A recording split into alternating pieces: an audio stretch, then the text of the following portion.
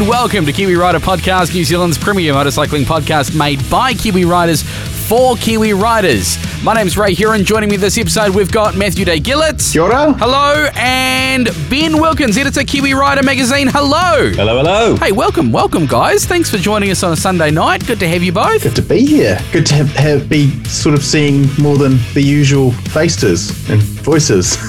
Hey, happy level 2. We're allowed to ride our bikes now. If you've got them.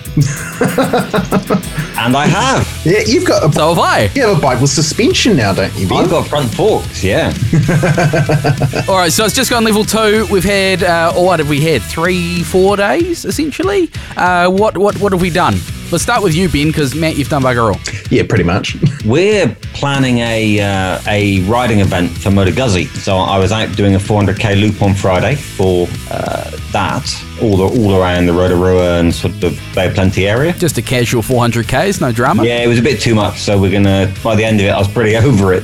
We're going to reduce that a little bit in terms of kilometres before that event happens. And what were you riding? The V85 TT, was it? Yeah. It's been in my garage for a month during lockdown or more. And Matt came back raving about it from, where was it, Malaysia? Thailand. I was super keen to ride it, and I really like it. It's a great bike. Jock also rather liked it as well. And yeah, I think that's a thing that needs to be said, because if he likes something, it's usually quite good. I think Jock liked it because he was the only one who was able to ride it on the sand. Probably true. Oh, he was a hero. Everyone loved him for that at the launch. So we went on this beach and stinking hot, like about 36 degrees in Thailand. And they're like, oh yeah, we'll be right. Wait, have any of you ridden large adventure bikes on sand? Oh, it's soft sand. Oh, your back wheels dug into the swing arm. All right, yeah, no.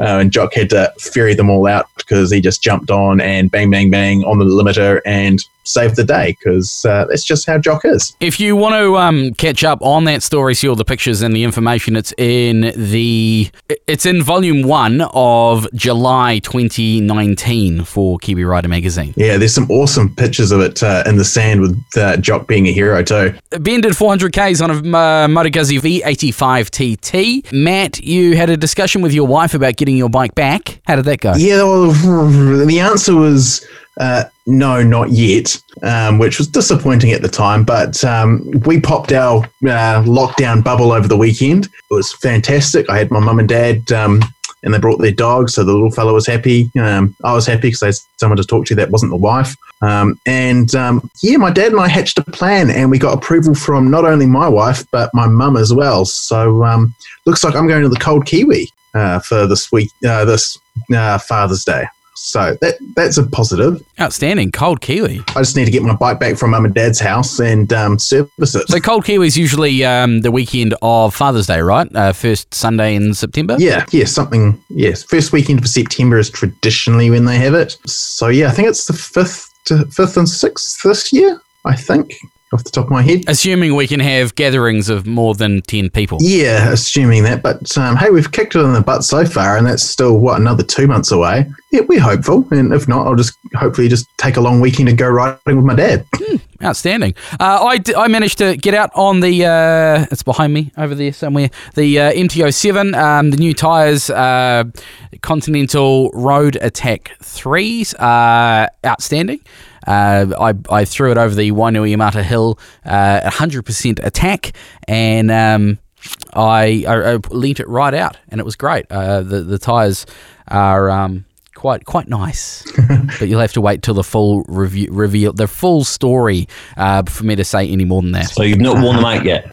Don't worn them out yet. No. They feel really good though. Going into corners, the turning circle is very linear. They kind of just lean over beautifully into a corner and kind of hold that arc. It's not like you're falling into a corner or anything like that. It's really nice. You feel like you can just throw it into a corner and you know what the bike's going to do. That's what you want in a tyre, isn't it? Talking about riding in level 2, I got out today. My old R100 GS that's in my I like shed. how you're calling it mine now. Yeah, well. The Red Baron. Yeah, the Red Baron. It's been without forks for 6 weeks now. So you did that massive trip down to Blenheim on it. Yeah. and the fork seals sprung a leak. So they went off to get new fork seals and fresh oil and everything else. And I got them back yesterday. So they went back in, and this afternoon I went out for a ride, and it was really quite lovely. Does it feel like the same bike, or does it feel like a whole new bike? No, it feels like the same bike, but without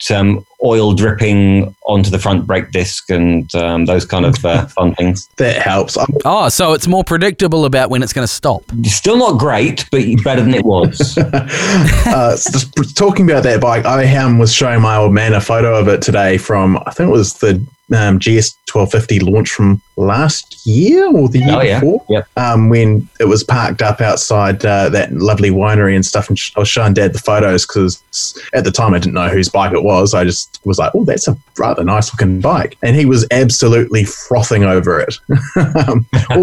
In all its immaculate, unrestored condition, he was just, oh, that's really nice. That's a nice, lovely bike. That's been used. Yeah. I think he's getting a bit tired of his Tiger 1050, to be honest. I think it's not quite scratching the itch of what he wants his bike to do these days. I think he's looking at other options. A bit more primal, does he? I think primal, smaller, lighter. I think the main one for him will be closer to the ground, because I've said it before. I like to call Dad's bike Humpty Dumpty because it's always falling over on things. Okay. Does he not have the longest of legs? I think, well, he's 70 now, so the legs don't quite kick out like they used to, and it's a bit more effort for him to handle that bike, and it carries its weight above its head somewhere. So, yeah, I think he's quite keen to get something smaller. He's mentioned the Royal Enfield 650s or the Royal Enfield Himalayan. I think it's more in his price range than anything else. By the sounds of it, Matt, you'll be lucky to get Rosie the Rally back. He might be keen on a bit of rally action. Well, that's the thing. He offered to take it for a warrant of fitness, and I said yes, and now I'm thinking, but the good thing is unless he works out how to connect the battery, which he has to work out how to take the seat off and the side cowling off to connect the battery, and he's got to work out how to do that, I think I'll be good. So long as he doesn't work out how to ride it to take it for a warrant of fitness. Right, let's get into some news. Very shortly we're going to raise a question. If I have a bike worth so much and I add so much worth of accessories, is it worth any more? Also, we've got news on, what have I got here? We've got news on the Honda Cub. We've got news on the Daytona. Limited edition Triumph Motorcycles Daytona. Cardo have an update. Let's do the news. And kicking our news off, Cardo Communication Equipment, they have an update for their Pack Talk Bolds. The update is to the DMC mode, which allows you to share your music with your passenger via the Cardo unit. There's also updates to how the Bluetooth mode with other communicators works, and they've fixed some bugs. So make sure you have downloaded that updater on your computer, plug your Cardo in, hit the update button. It took me about 5-6 minutes maybe to do 2 units. Nice and easy.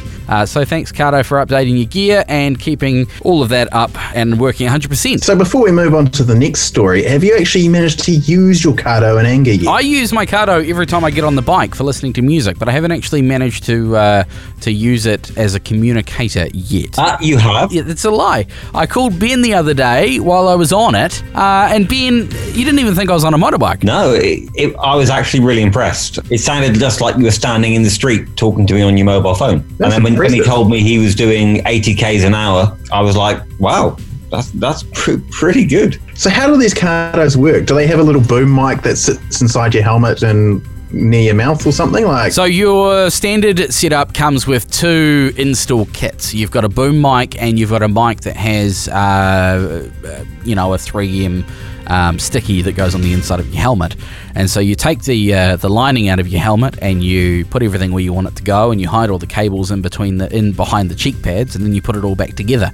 And if you've done it right, you shouldn't really know that you've got anything in your helmet other than your helmet as it was. So I've installed the kit in my HJC i70, which you've got one of, Matt. Yes, I do. I managed to get the JBL speakers in the ear holes. They sit behind the cheek pads right by my ears. They fit quite nicely. I can tell they're there because the i70's got a lot of space in where your ears are, and there's not quite as much space with the speakers in there, but it's still comfortable. And I haven't got the boom mic because I think they include a boom mic for people who have those modular flip-up face helmets. Yeah, I've got one of those. Well, I've got my adventure helmet's a modular flip face, so I don't have a Cardo. I've got one of the competitors' units, and it's got the little boom mic, and it's bloody annoying. It sticks there, and then all of a sudden I've got the little mothball thing in my mouth, and I'm chewing on it, and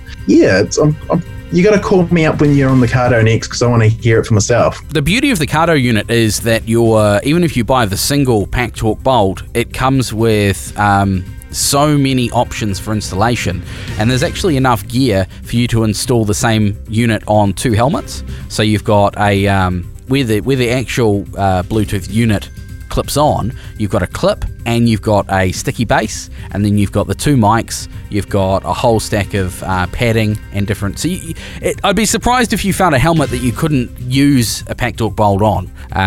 But I'm going to put all this in a printed story that hopefully we can get in the Kiwi Rider magazine coming up.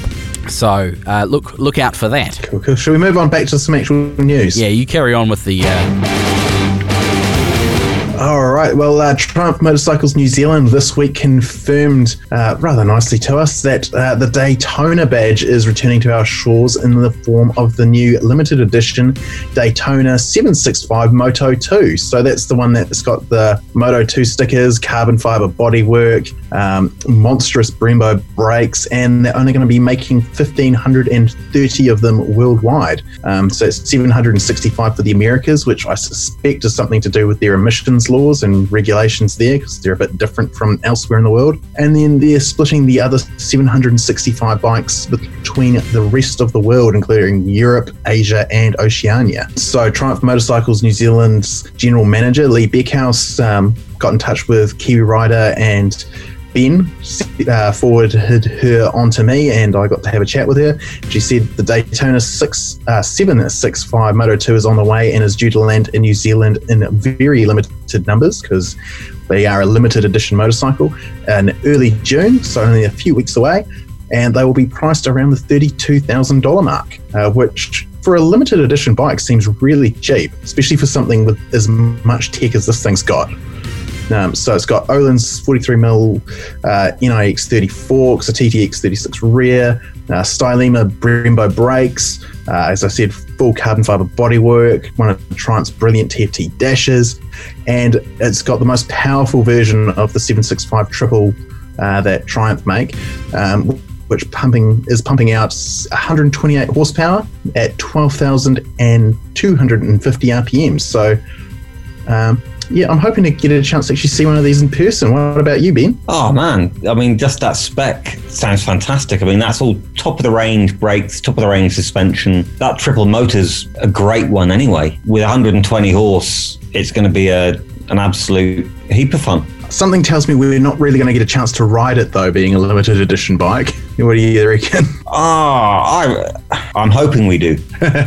You might have to find someone who's got one and borrow it. I'm sure we've got some friends out there in Kiwi Rider land who will let us have a go on it. Yeah, well, 32 grand, like that is really affordable for a limited edition bike. As I said, I can't imagine anything else with even remotely that spec. Like, what are you paying for, say, a top of the range super bike, a leader bike these days, with all the kit and around RSV4 around 35? Yeah, so 36. Similar sort of performance, I'd imagine. Like they do have 200 horsepower now, those leader bikes, but still, it's like something that there's only going to be a few made, and they're not making a base Daytona as far as I can tell yet either. So it's quite a special bike for 32 grand. Hey, question. I've heard you say that term twice now, and I've heard it a few times on the internet and other podcasts. Is it liter bike or leader bike? Liter. 1 litre. 1 litre, yeah, 1,000 cc's, litre bike. That's what I thought it was, but then I figured if you were riding a 1 litre bike, you'd be leading the pack.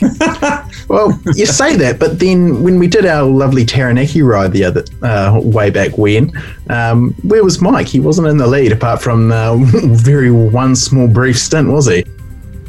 I was waiting for Ray to say something. I was on a 650 Lambs bike and I was being owned. And as soon as I hit the gravel, I was leading actually to the gravel, and then I slowed right down and you guys were off. That was a good ride. We need to do something like that again. Absolutely. In Honda news, Honda have recognised that the Honda Cub is, in its more off-road orientated variations like the CT110 Postie bike, has proved quite a popular adventurer's bike. So have announced a new adventure-focused model, the CT125 Hunter Cub. The new Hunter Cub has a lot of off-road focused upgrades from the standard Honda Cub, including 40mm more ground clearance, 20mm more suspension travel, higher handlebars for better standing ergonomics, high-level scrambler-style exhaust, 20mm higher seat, high-mounted air intake and easily accessible air filter, a bash plate, a disc brake front and rear, and ABS for the front wheel only. The fuel tank capacity has been increased by 1.6 litres to 5.3 litres, which according to Honda should give around 350 kilometres of range from the stock tank, and the frame has been beefed up around the headstock to handle the tough terrain.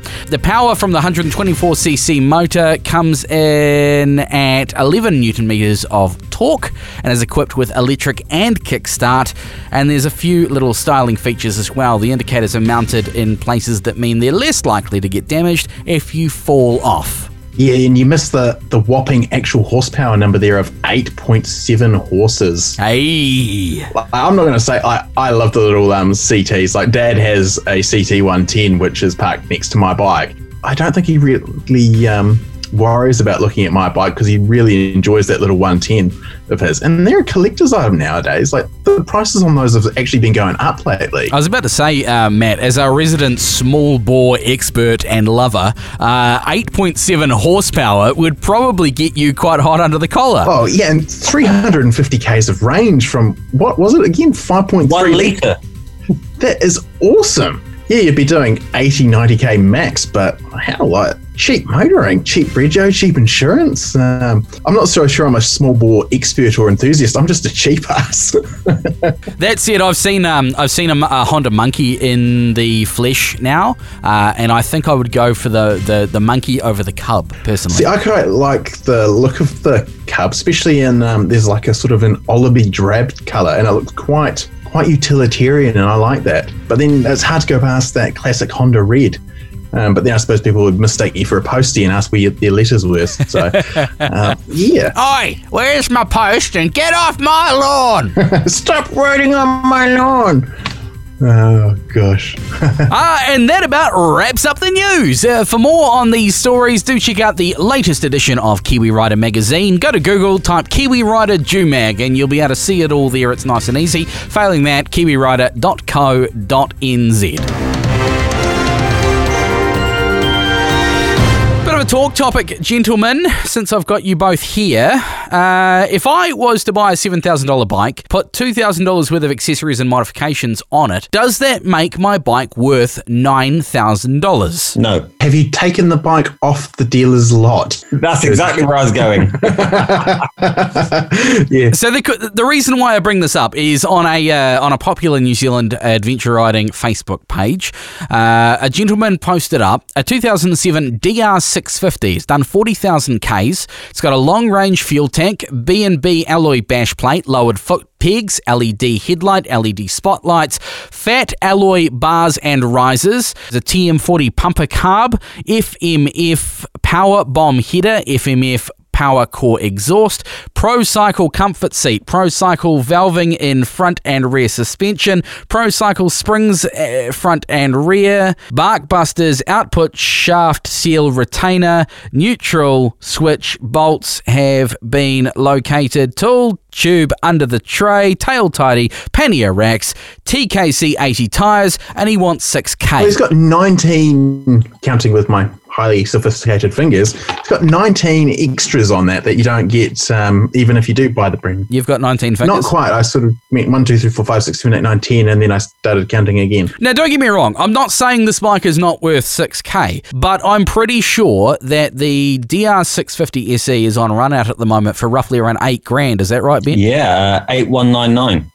That's plus on roads, of course. Right, so basically $8,500 on roads, give or take a penny here and there.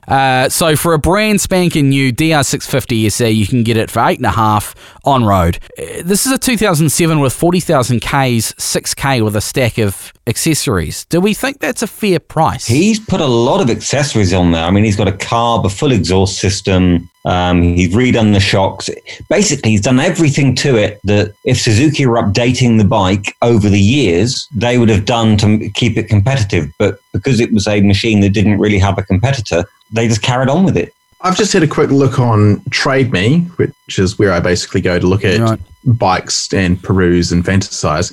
And like there's a 2011 DR650 SE with 48,000 K. They're asking 5,800, no mods whatsoever. There's a 2014 with significantly less Ks, 9,200, which has got the Acerbi long range tank. They're asking 6,700. So I'm kind of going to go with this guy's kind of on the money here. Like he's offering him a pretty good deal. Like 40,000 Ks is a lot in some circles, but Suzuki's are near bulletproof. Especially those 40,000 Ks is nothing. Yeah. Like, geez, what I think of Suzuki and I think of V-Stroms and bikes that do 150,000 Ks or more, and then people sell them on for like $7 or $8,000 because they just keep going. So yeah, I'm not gonna, on the original topic, I'm gonna say adding accessories doesn't necessarily add value. But this guy's $6,000 and you get all that and a DR650. Well, exactly, Matt. I think the thing really that we've got going on here is that if the DR650 had been kept up to date over the years, then you'd be buying a newer bike and it would have all these performance modifications in terms of chassis and engine already done. Because it'd be electronic engine management by now, surely. They'd be updating it as they went. But because they haven't, and it's pretty much virtually unchanged apart from a few things since then, he's put on a lot of updates that they're not cheap updates either.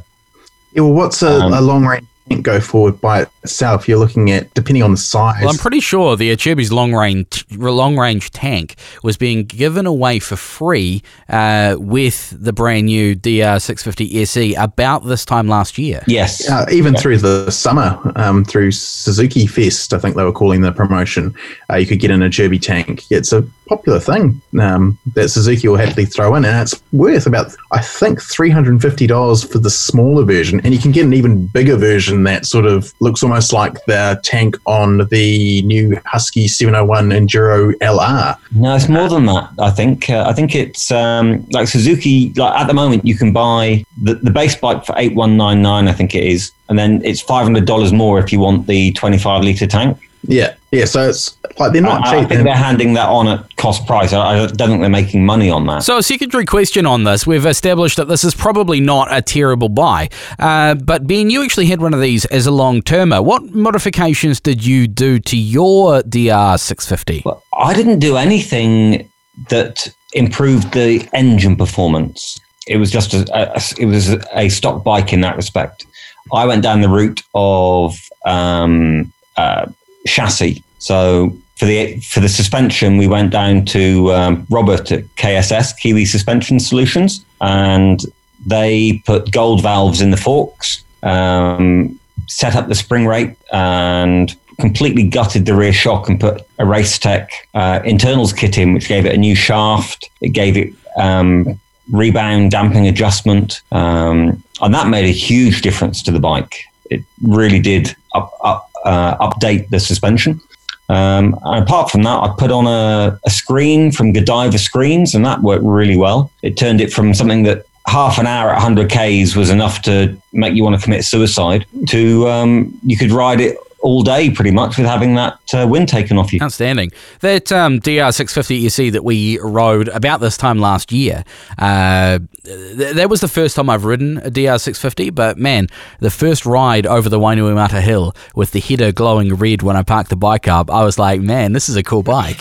I think it was pretty tight, that bike. Yep, it was. By the end of the time we had with it, it wasn't glowing cherry red anymore. No, but I did run it out of gas. I was a bit worried. I thought I'd broken the bike. So we're belting back from Masterton back towards the Reimatakas, and we hadn't even got to Masterton yet. We were Eketahuna, and we were belting back to Masterton to get some gas. And I thought, yeah, we'll be fine. We'll probably get back to the Reimatakas before we need to put gas in this thing.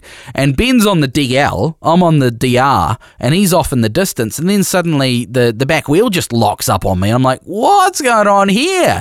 And so I slide to a stop and pull into the gravel on the side of the road, and then remember, it's got a reserve switch, so switch it onto reserve, fire it up and drive down the road. He goes, where'd you go? I think I ran out of gas. Yeah, not gonna lie, the old reserve switch got me once on a Suzuki as well, except I was trying to start the thing and I was like, pulled the fuel cap open and there's plenty of fuel in there, and I didn't realize that these fuel switches have an off setting as well, and I just it took me about 10 minutes to get this little bike started. I think that's millennial problems, Ray. Yeah, definitely millennial problems. Do you remember what it was like when I got on the thing when we first picked it up, Ben? He's cracking up. He's laughing. Here we go. What happened? Come on, tell me. I think, first of all, there was the choke that you had to pull the choke lever to... it was stone cold and I couldn't start it, so I had to use manual choke, and I'd never used a bike with manual choke before. It just kept winding and winding and winding. You're like, I don't like this bike. It won't start. I think it was the fuel was off as well. Yeah. Manual bike stuff, like, basic older bike stuff. Non-electric bike stuff. See, I think that's one of the things that makes the DR650 really cool, is because everything is analog on it. Like dirt bike stuff, but stuff when you're riding road bikes and you don't expect to have that stuff. My first bike was a Hyosung, and apart from the whole manual fuel tap thing, everything else was manually actuated and everything. And like, I don't know, there's something really, really cool about the DR with it's single clock. You know how fast you're going. You don't know how fast the engine's revving. You know how fast you're going and how far you've gone, and that's it. That's all the info you know about the bike. And it's got a manual trip meter on it, and I couldn't work out how to reset the trip meter because it's got a little dial on it. That was it. Yeah. That was the thing. It's like, how do I reset this? Oh, have you not paired your phone to it yet? I tried to pair my phone. It wouldn't let me rejig the fuel mapping. I'm sad I missed this experience. It sounds like it was a blast. It was a good few days away in the Wairarapa. Tell you what, the DR on the river though, the DR on the riverbed was outstanding. The DL on the riverbed was kind of scary because I didn't want to scratch it. Absolutely. But for me, the highlight was staying. Where was it we stayed? It was Eketahuna, I'm pretty sure. Eketahuna. We stayed in the motel there, and that was an experience. What, small town life? Yeah, small town New Zealand, where when the barman goes off to have a durry break, the locals pour their own pints. I think this needs to be a destination for our next road trip. I tell you what, though, drink driving is alive and well in small town New Zealand. I'm aware we're getting off topic and we've got a little bit more to cover, but I'll tell you this quick story. So Ben and I are sitting there having a couple of pints in the Eketahuna hotel, motel, whatever you want to call it, and we're having a bit of a chinwag with the locals. There's about 15 of them in the bar, and the barman who owned the place comes over and starts drinking with us too because there's no one else there. The curtains are open, but the big window, the main road behind us, and the cop goes north. You see the cop car off north. And so the barman goes, "Oi, Trevor, Terry, you guys live south. Get in your car, off you go." And so they drive off. "Barry, you got to wait." And then the cop goes past again. "All right, Barry, off you go." Oh, jeez. I'll post the photos on Facebook this week. I will. Jump on Facebook, search out Kiwi Rider Podcast, and you'll see a couple of the photos. Ben with the locals in the Ikitahuna pub. How's that? So just on the original topic, 2007 DR650 SE, 40,000 Ks and a stack of mods, 6K. Buy it or no? Oh, shit, yeah, buy it. Yeah, I think that's a lot of well thought out mods for the money. Especially when, comparatively from just a quick search, the rest of the bikes out there without anywhere near the mods, and some with similar Ks, they're asking more than $6,000. Like, Jesus, look at this bike's not sold by the time the podcast comes out. There's something wrong with people. Well, if you want to know more about the bike and see if it's still available, jump on Adventure Riding New Zealand Facebook page. It's also on Trade Me as well. That's not a paid for post. Moving right along. When's the next Kiwi Rider magazine out, Ben? On Tuesday night. All things going well. So by the time you're listening to this podcast, there's probably a magazine out, a brand new one. Do jump on kiwirider.co.nz and you'll have a link there to the brand new magazine. Do we have a rough idea of what might be coming out in this magazine? Oh, yeah. What have we got? So this is our dirt biased issue. We've got Jock has been riding Beta's 480 RR Enduro that... did you get to ride on that at the launch up in Canada? Yeah, I rode that at the launch and I loved that bike. It was massive, but I'm kind of jealous he's been riding it on the road. Oh no, that you're jumping the gun. That's something we've got that's an adventure version that we've got coming up. Oh, right. So yeah, that will be coming up. So Jock's been riding the 480 in the dirt then? Yes, and we've also got. You had a chat with Dylan Ball, New Zealand's sort of young trial star, sponsored by Beta. He's been having a chat with you at, was it Ride Forever? No, we had a chat at the launch of the Beta Evo Trials bikes, the 2020 range. That was it, yeah. Man, they are great bikes. I almost want to get a trials bike, mainly because I saw Dylan do... So Dylan's place, they call it the Beta compound. They've got this massive driveway. It's probably about 3Ks long, and it's lined with big boulders all the way up the house. We're talking probably 20 in a row, and Dylan on the... he can do it on the trials bike, piece of piss, but on the Beta X-Trainer, managed to hop from one boulder to the next all the way up the driveway. That was something to behold. I'll chuck that video up as well on the social media. Yeah, amazing what these guys can do, hey? Not going to lie, I've been fantasizing about those Beta trail bikes recently, especially after the idea of going trail riding at Tussock Buster and whatnot keeps coming up, and watching Ray's videos during lockdown of previous Tussock Busters. And that 480 was a beast. I only rode it downhill because I thought it was intimidating. But man, going up hills must be so easy on that thing. It's just a big tractor. So yeah, we've got Jock talking about that. And as a slight teaser, he owns a KTM 500 EXCF, like KTM's big bruiser dirt bike. And he prefers the Beta. He thinks it's a better bike. Wow, that's a big call. That is a big call, especially from someone that owns the other bike. Yeah. Ooh. So yeah, there we go. There's a bit of a teaser. I'm looking forward to reading this. Those Beta RR Enduro bikes they're so well balanced from memory. I mean, it's been a long time since I've ridden one, but they are amazingly well balanced. And even that 125 that I had a slight altercation with, I'd go and ride any of them in a heartbeat. Yeah, real great bikes. Okay, talking of the DR650 that we were just talking about. We've got a bit of a feature on the DR650. Ooh. Because they're selling them for 8199 or 8195, whatever it is, plus on roads. We've put together a bit of a rehash of some previous tests of it to give people a bit of an idea of what we've thought about it over time. So that's in there if you're thinking about buying a new DR650, especially at the 8199 price, which is a bargain, because they were 9999 $1,999. If it wasn't for this COVID-19 bollocks and, you know, everyone being poor and the economy tanked, I'd probably be in the market, to be honest. Like, they're really good bikes. I thought you were keen on something with a parallel twin engine. Well, I am, but, I mean, I don't have a dirt bike at the moment. That's twice the price. That particular bike is twice the price. Yes. And then some. What's wrong with having an MT-07 T700 and a DR650? I mean, I'd take the DR650 places that I didn't want to scratch the T7. There you go. They don't scratch particularly easy, I can say from experience. Have you tried? I had a couple of, let's call them altercations. One was an altercation with a riverbed where I found neutral instead of second gear, and that put a bit of a scratch in the clutch case. A scratch, nothing much more than that. And that was on, I think, day 3 of the Australasian launch. And then on day 4, well, no, maybe it was day 2.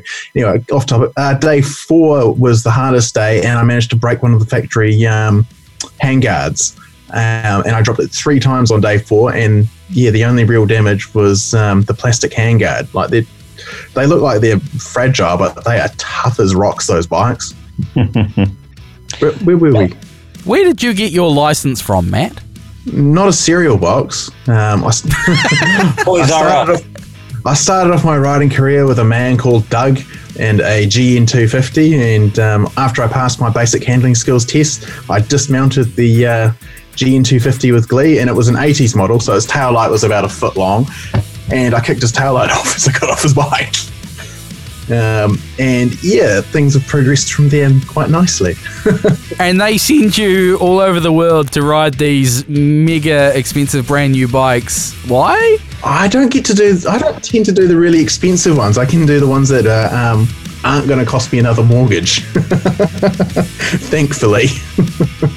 No, I can't say anything because you were off on a 250 and I was on a 650. You were off on the gravel way ahead of me. So there's a horse for every course, right? There is indeed. Hey, gentlemen, thanks very much for joining us. New Kiwi Rider magazine out this week. This is Kiwi Rider Podcast. Do please jump on the Facebook page and interact with us there. You can email us podcast@kiwirider.co.nz. We'd absolutely love to hear from you, good, bad, or indifferent, and you can leave a comment on this episode wherever you are listening to us. Don't forget to hit that subscribe button, hit that like button, and share this podcast with a riding buddy of yours. Then we can justify to the penny pitchers that this podcast is worth making. Till next time, I've been Ray. I've been Matt. I'm still Ben. Thanks very much for joining us, gentlemen, and thank you very much for listening. This is Kiwi Rider Podcast. Keep the rubber side down, throttle on, and we'll catch you in 7 days' time.